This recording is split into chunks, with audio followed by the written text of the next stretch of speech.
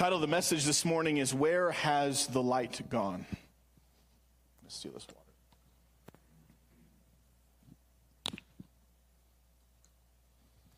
Where has the light gone? Exodus chapter 10. If you would stand to your feet for the reading of God's word.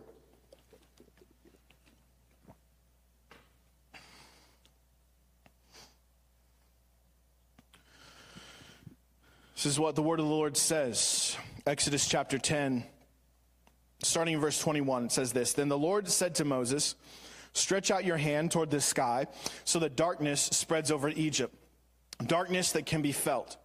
So Moses stretched out his hand toward the sky, and total darkness covered all Egypt for 3 days. No one could see anyone else or move about for 3 days.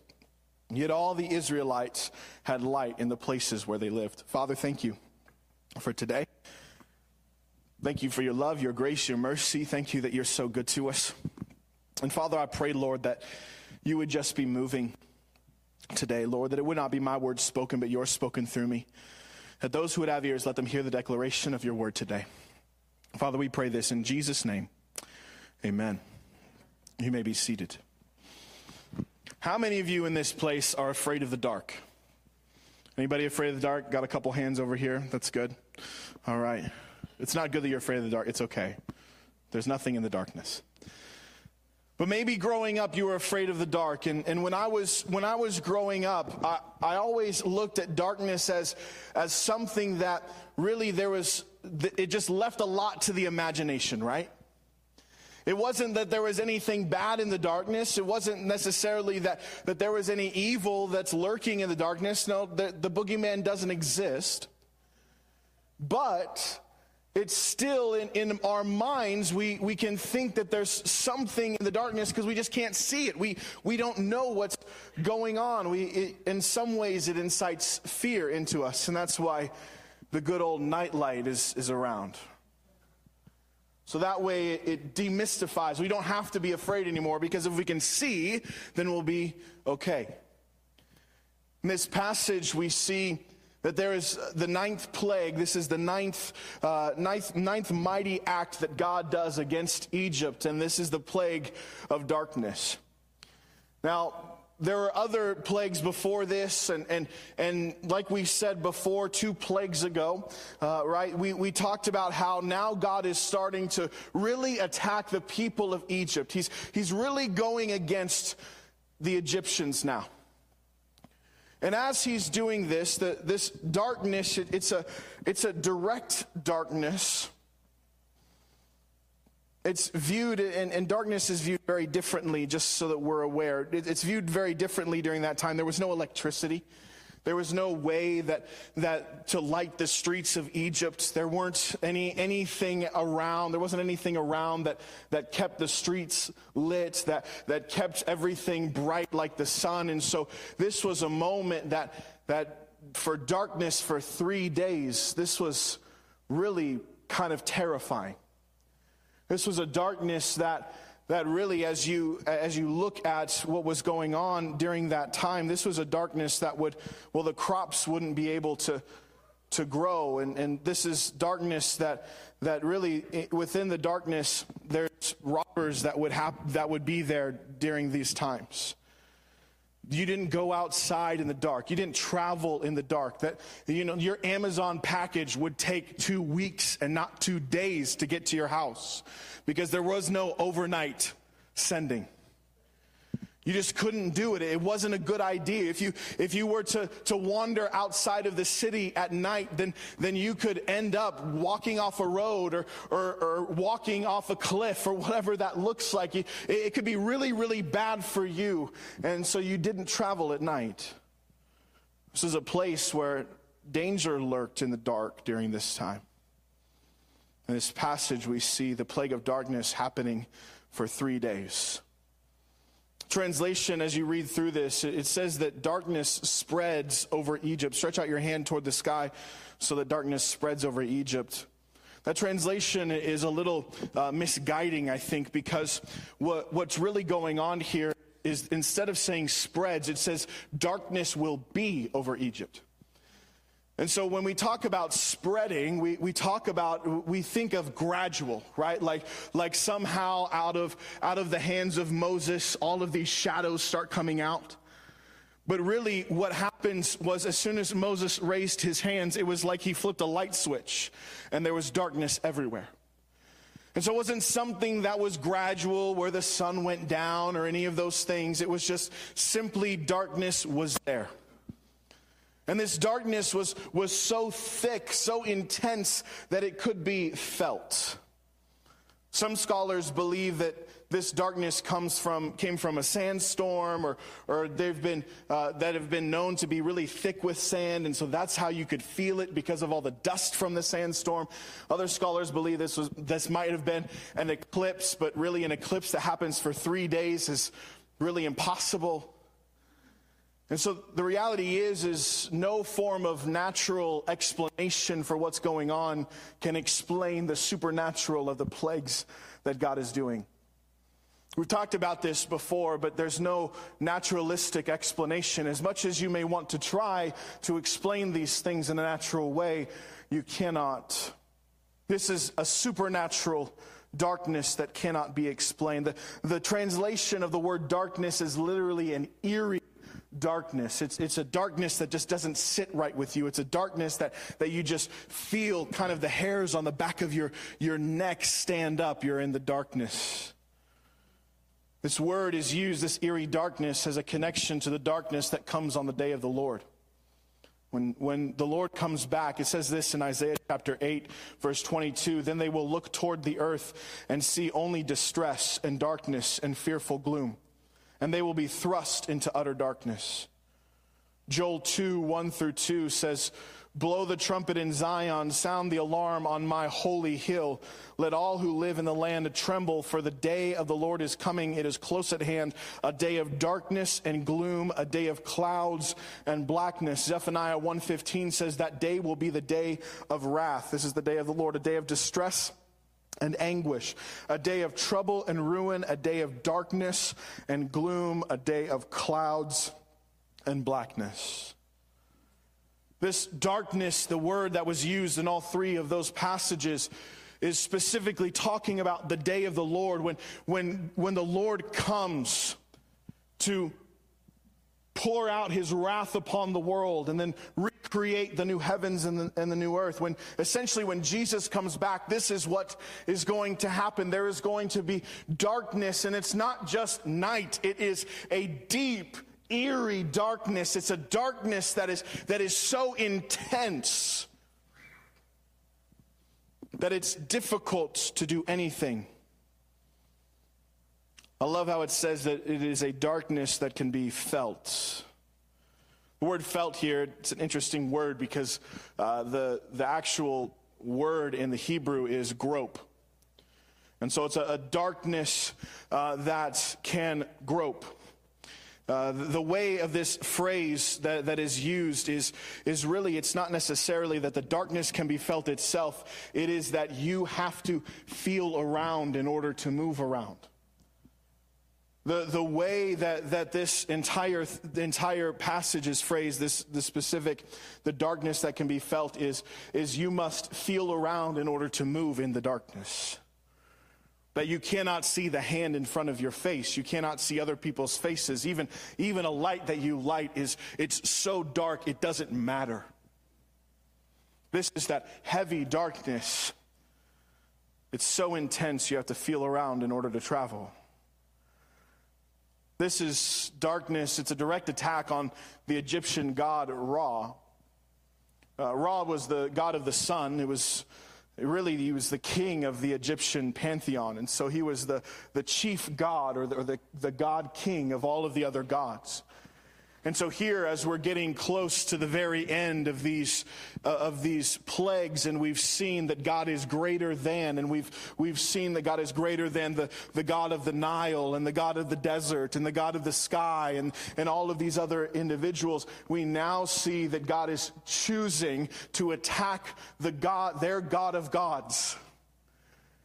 That we've now come to this place. I've shown you that I am stronger and I am greater than every other god. And now I'm going to show you that I'm greater than even your greatest God. That is Ra, the God of the sun. And so how do we attack the God of the sun? We get rid of the sun. See, the sun is really the most important thing in Egyptian culture. We talked last week that the economy of Egypt was an economy of agriculture. Well, there's two main things that plants need in order to grow. The first one is water, right? They need some form of water in order to grow, and God has already shown that He has power over the Nile, but even without water, it may still grow, but they need the sun. In order for crops to grow, they need the sun. And what has happened already to all of the crops? They've been destroyed. And so now what God is doing here, He's not only destroyed every single crop in Egypt, He's destroyed it with hail and locusts, but now God is destroying their ability to recover from those other two. He's saying not only do you not have any food now, but you're not going to have any food later. It was important. People couldn't see. They couldn't necessarily be safe, as we talked before. But the sun was the most important thing, and to blot out the sun was to get rid of really life itself. There's no way that they can make it now. You know, the phrase that there's light at the end of the tunnel, why do they say that? Why? Because the light brings hope, right? There's no light at the end of this tunnel. There's nothing, utter nothingness. It is completely dark.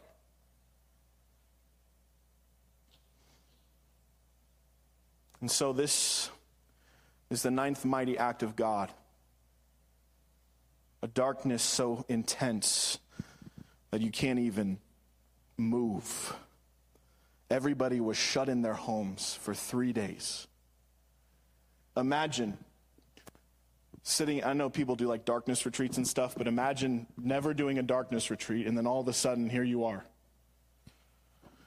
And you're just laying in bed and there's just darkness and you can't move anywhere because you can't see anything. And so you lay in utter darkness. I'm sure it was silent as well for 3 days.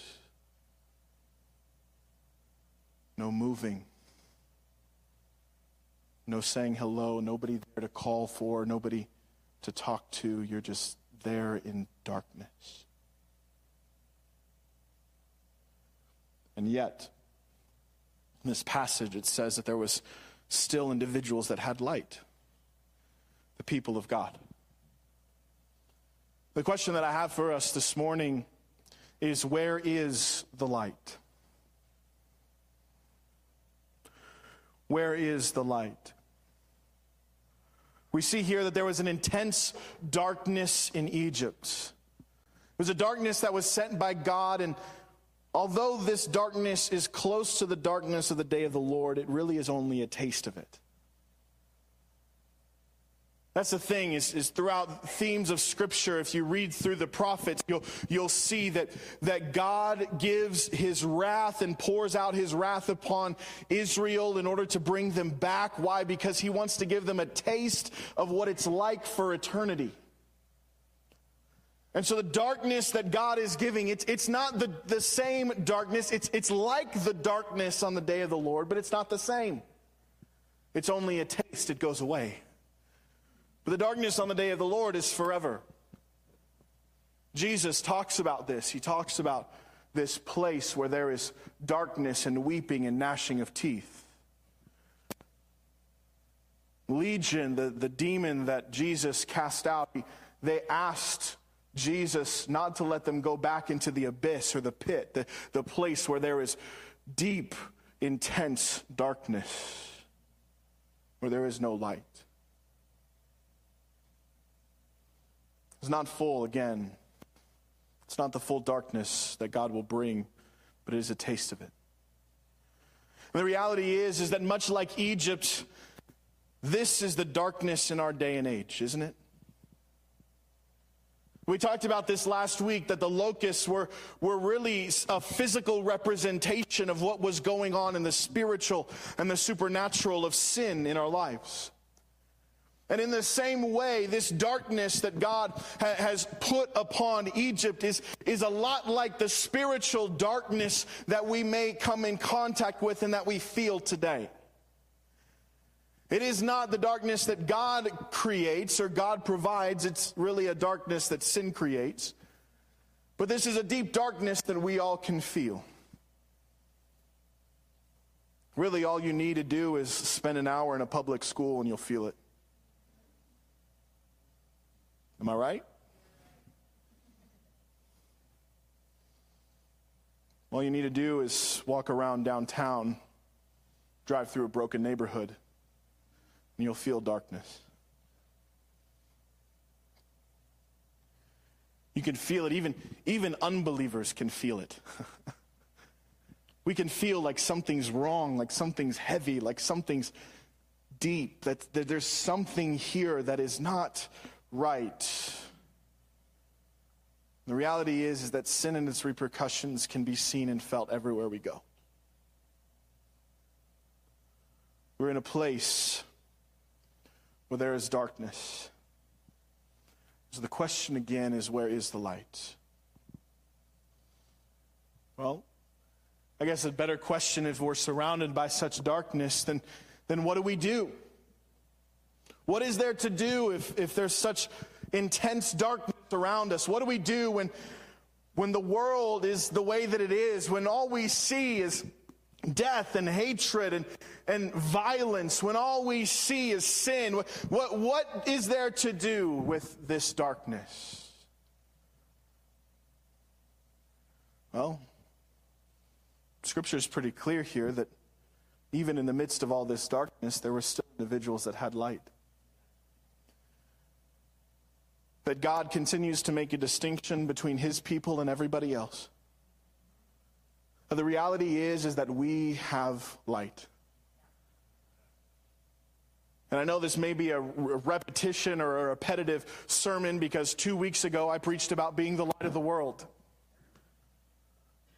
But the reality is that God's people are those that carry the light of Christ. I love that passage, Isaiah 8, that we were talking about, the day of the Lord. Can we put that up? It's further, Isaiah 8. Should be that first one. There it is. It says, "Then they will look toward the earth and see only distress and darkness and fearful gloom, and they will be thrust into utter darkness." This is the day of the Lord coming, but I love what it says. The next chapter over, Isaiah chapter 9, it says this. We can look at it, verse 2. It says, "The people walking in darkness." So this is already, we're walking in darkness. Already the day of the Lord has come, and there's this intense darkness. The people walking in darkness have seen a great light. On those living in the land of deep darkness, a light has dawned. This passage is used a lot for Christmas. In the midst of darkness, Jesus came. In the midst of living in a land of deep darkness, there has been a light that has dawned, and that is Jesus. That Jesus has come and to bring light. He even talks about himself as being one of light. In 1 John chapter 1, verse 5, it says, "This is the message we have heard from him and declare to you. God is light, and in him there is no darkness at all." John 8:12 says, when Jesus spoke again to the people, he said, "I am the light of the world. Whoever follows me will never walk in darkness, but will have the light of life." The question again is, where is the light? And the answer to that question is in Jesus. It's very simple. And yet at the same time, it is something that changes our lives forever. Maria, you can come. Not only is there darkness, not only do we walk, maybe it's even your own neighborhoods, maybe it's your neighbors, maybe it is just in a place that you like to go and grab coffee and you can just feel the darkness.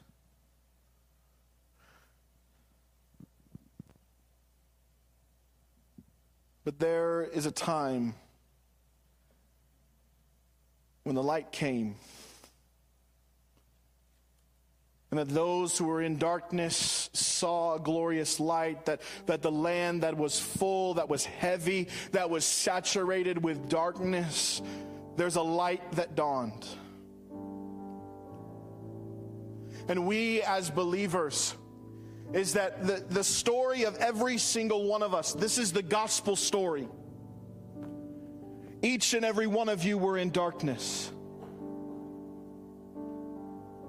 And through that darkness, there was a light that dawned. And you saw the light. And that light ushered you into a new life, the light of life. It ushered you into a new life, a new walk, a new way of living. And the way of that was walking in the light. The reality is, brothers and sisters, we are surrounded by darkness. We cannot deny that. And even if you tried, you know deep down that you can feel it. The goodness of the gospel is those who are in darkness now walk in light. And the goodness of the gospel is that those people that walk in light, the light's not just for them, it's for other people in darkness too.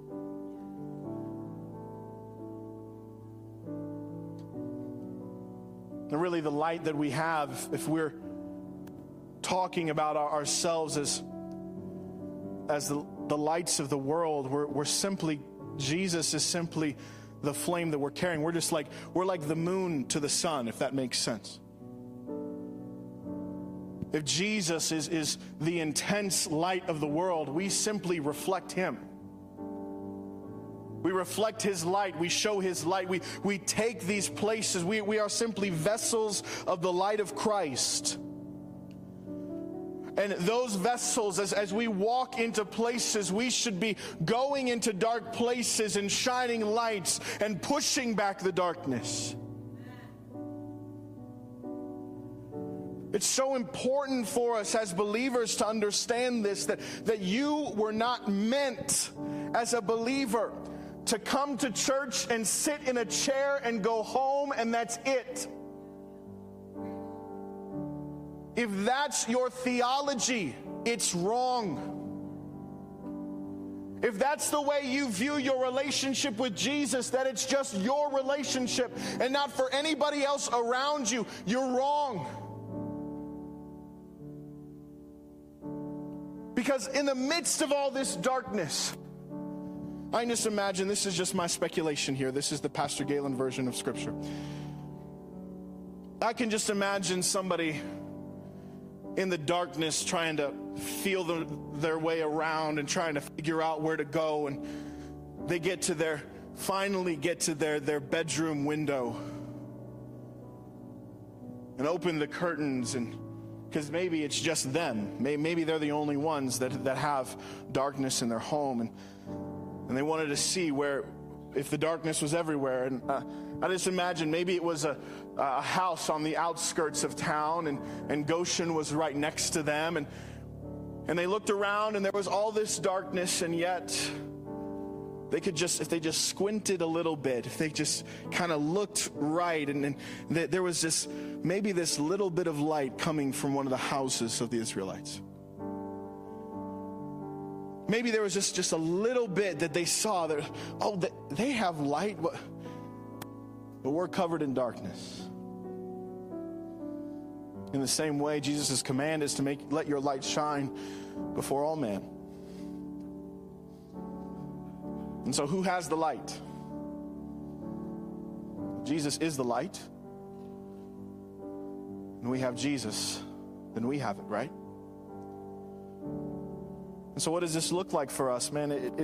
It can look like a number of things, and we've talked about this the last 2 weeks. It could look like help and work with social workers. It could look like help with the foster care system. It could look like us practicing hospitality to our neighbors. You know, the best, the most important place in your home is your dining room. You know, the place where you can do the most spiritual warfare, the most spiritual damage, is inviting individuals that are part of the darkness into your home to share a meal, sharing the light with them.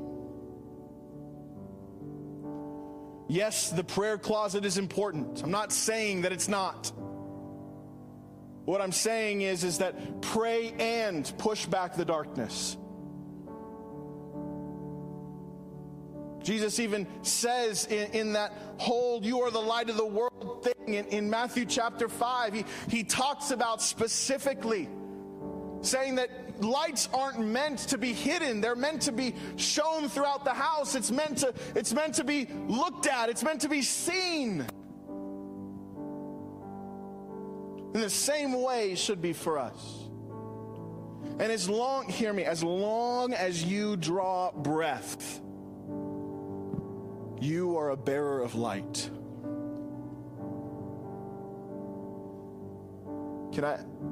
I've said this a lot and I'll say it again. There isn't a age distinction on those who hold the light of Christ. I thank God that it's not like a roller coaster with Jesus, where it's you must be this tall in order to ride. You must be this old in order to be anointed. You must be this old in order to, you must be this young in order to evangelize.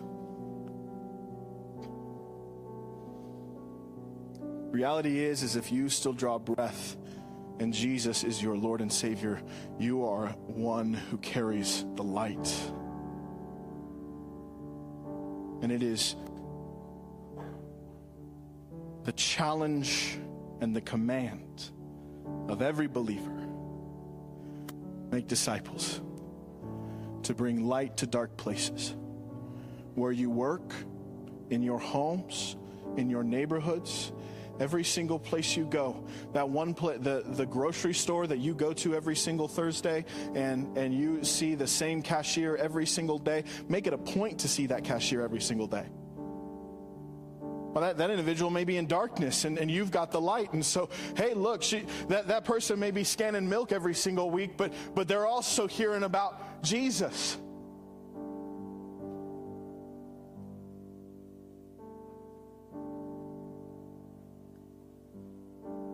Again, the point I'm trying to make, and I'll stop belaboring it at this point. I think we all get it, right? That each and every one of you, for the longest time, we've sat there and said, okay, the church is the one that has the light. And so we're just going to keep the church and the light in the church, and we're just going to invite people into that light. And the reality is that's not what Scripture would tell us to do.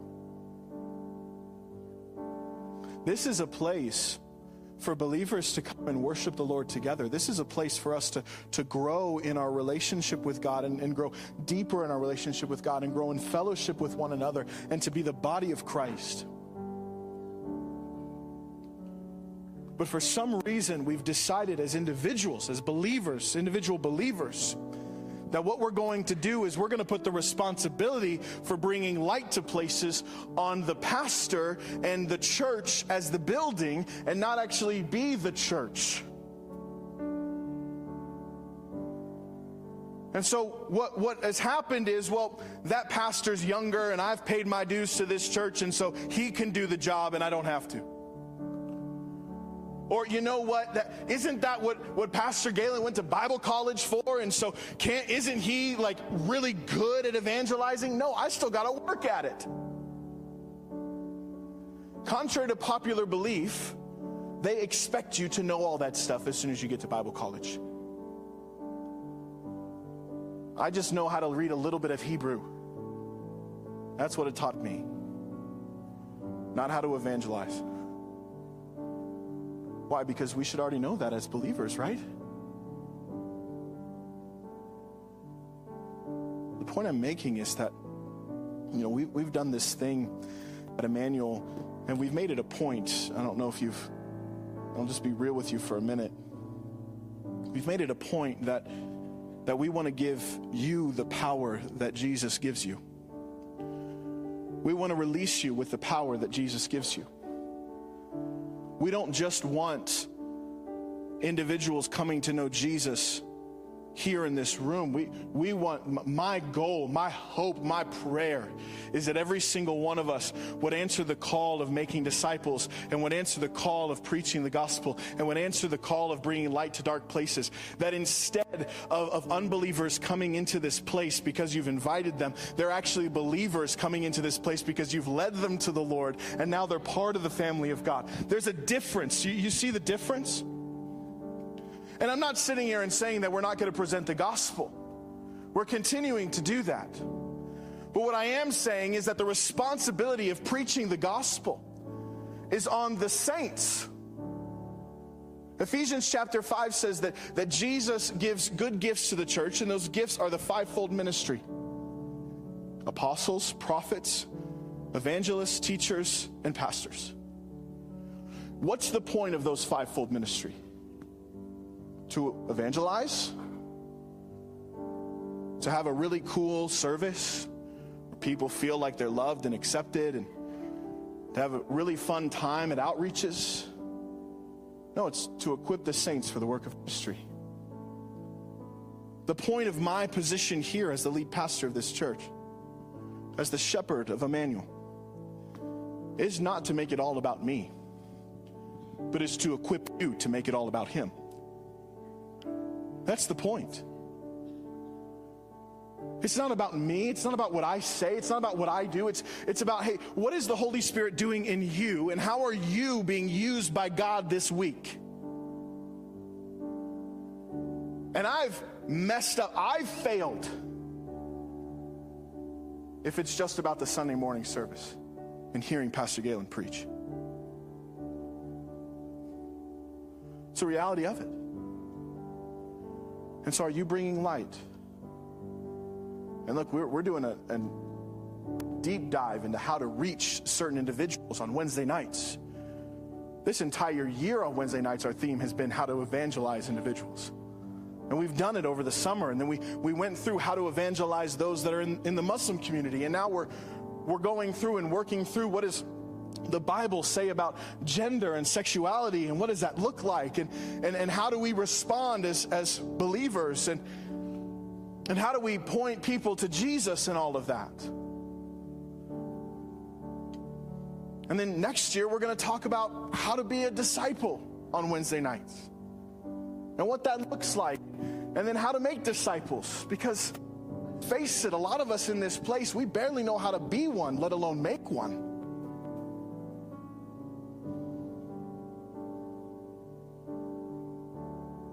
But it all starts with us sitting there and saying, I know there's darkness, and I've got the light. And so here I go. It starts with a commitment. No matter where the darkness is, wherever God has told you, God's told you to take the light. It's just a matter of where that light gets taken. So is it your family? Is it your workplace? Is it your neighborhood? Is it the local school? Whatever that looks like. What is God propelling you to bring light to? My challenge for today is that you would do it. You would do just that.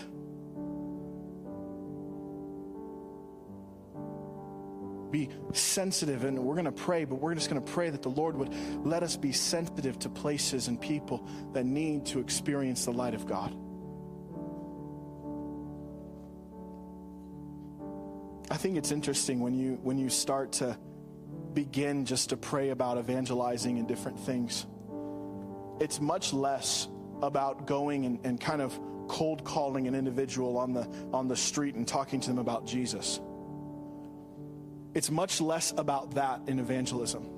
So many times we think in our heads that it's about us walking to a random stranger and saying, hey, have you heard about Jesus? I'm not saying that that's wrong, but most of the time it's the Lord providing opportunities for us in natural conversation to present the gospel. And it's a matter of us being bold and us being sensitive enough to the Holy Spirit to recognize those moments. It could be, you know what? Man, one of the best places maybe to evangelize is Mark's, because they have such slow lines. And so what are you doing? You're not finding the one person that has only 5 items in line and they're going to get through it so you can get through it faster. You're going to find one that, you know, you've got one person ahead of them and they've got like 50 items, and then the person behind them has got a couple of items, and so you just park your cart right next to them and you start talking to them while you're waiting for 30 minutes until your stuff gets scanned. Why? Because you don't think that's not an opportunity? They can't leave, especially if you're blocking them in.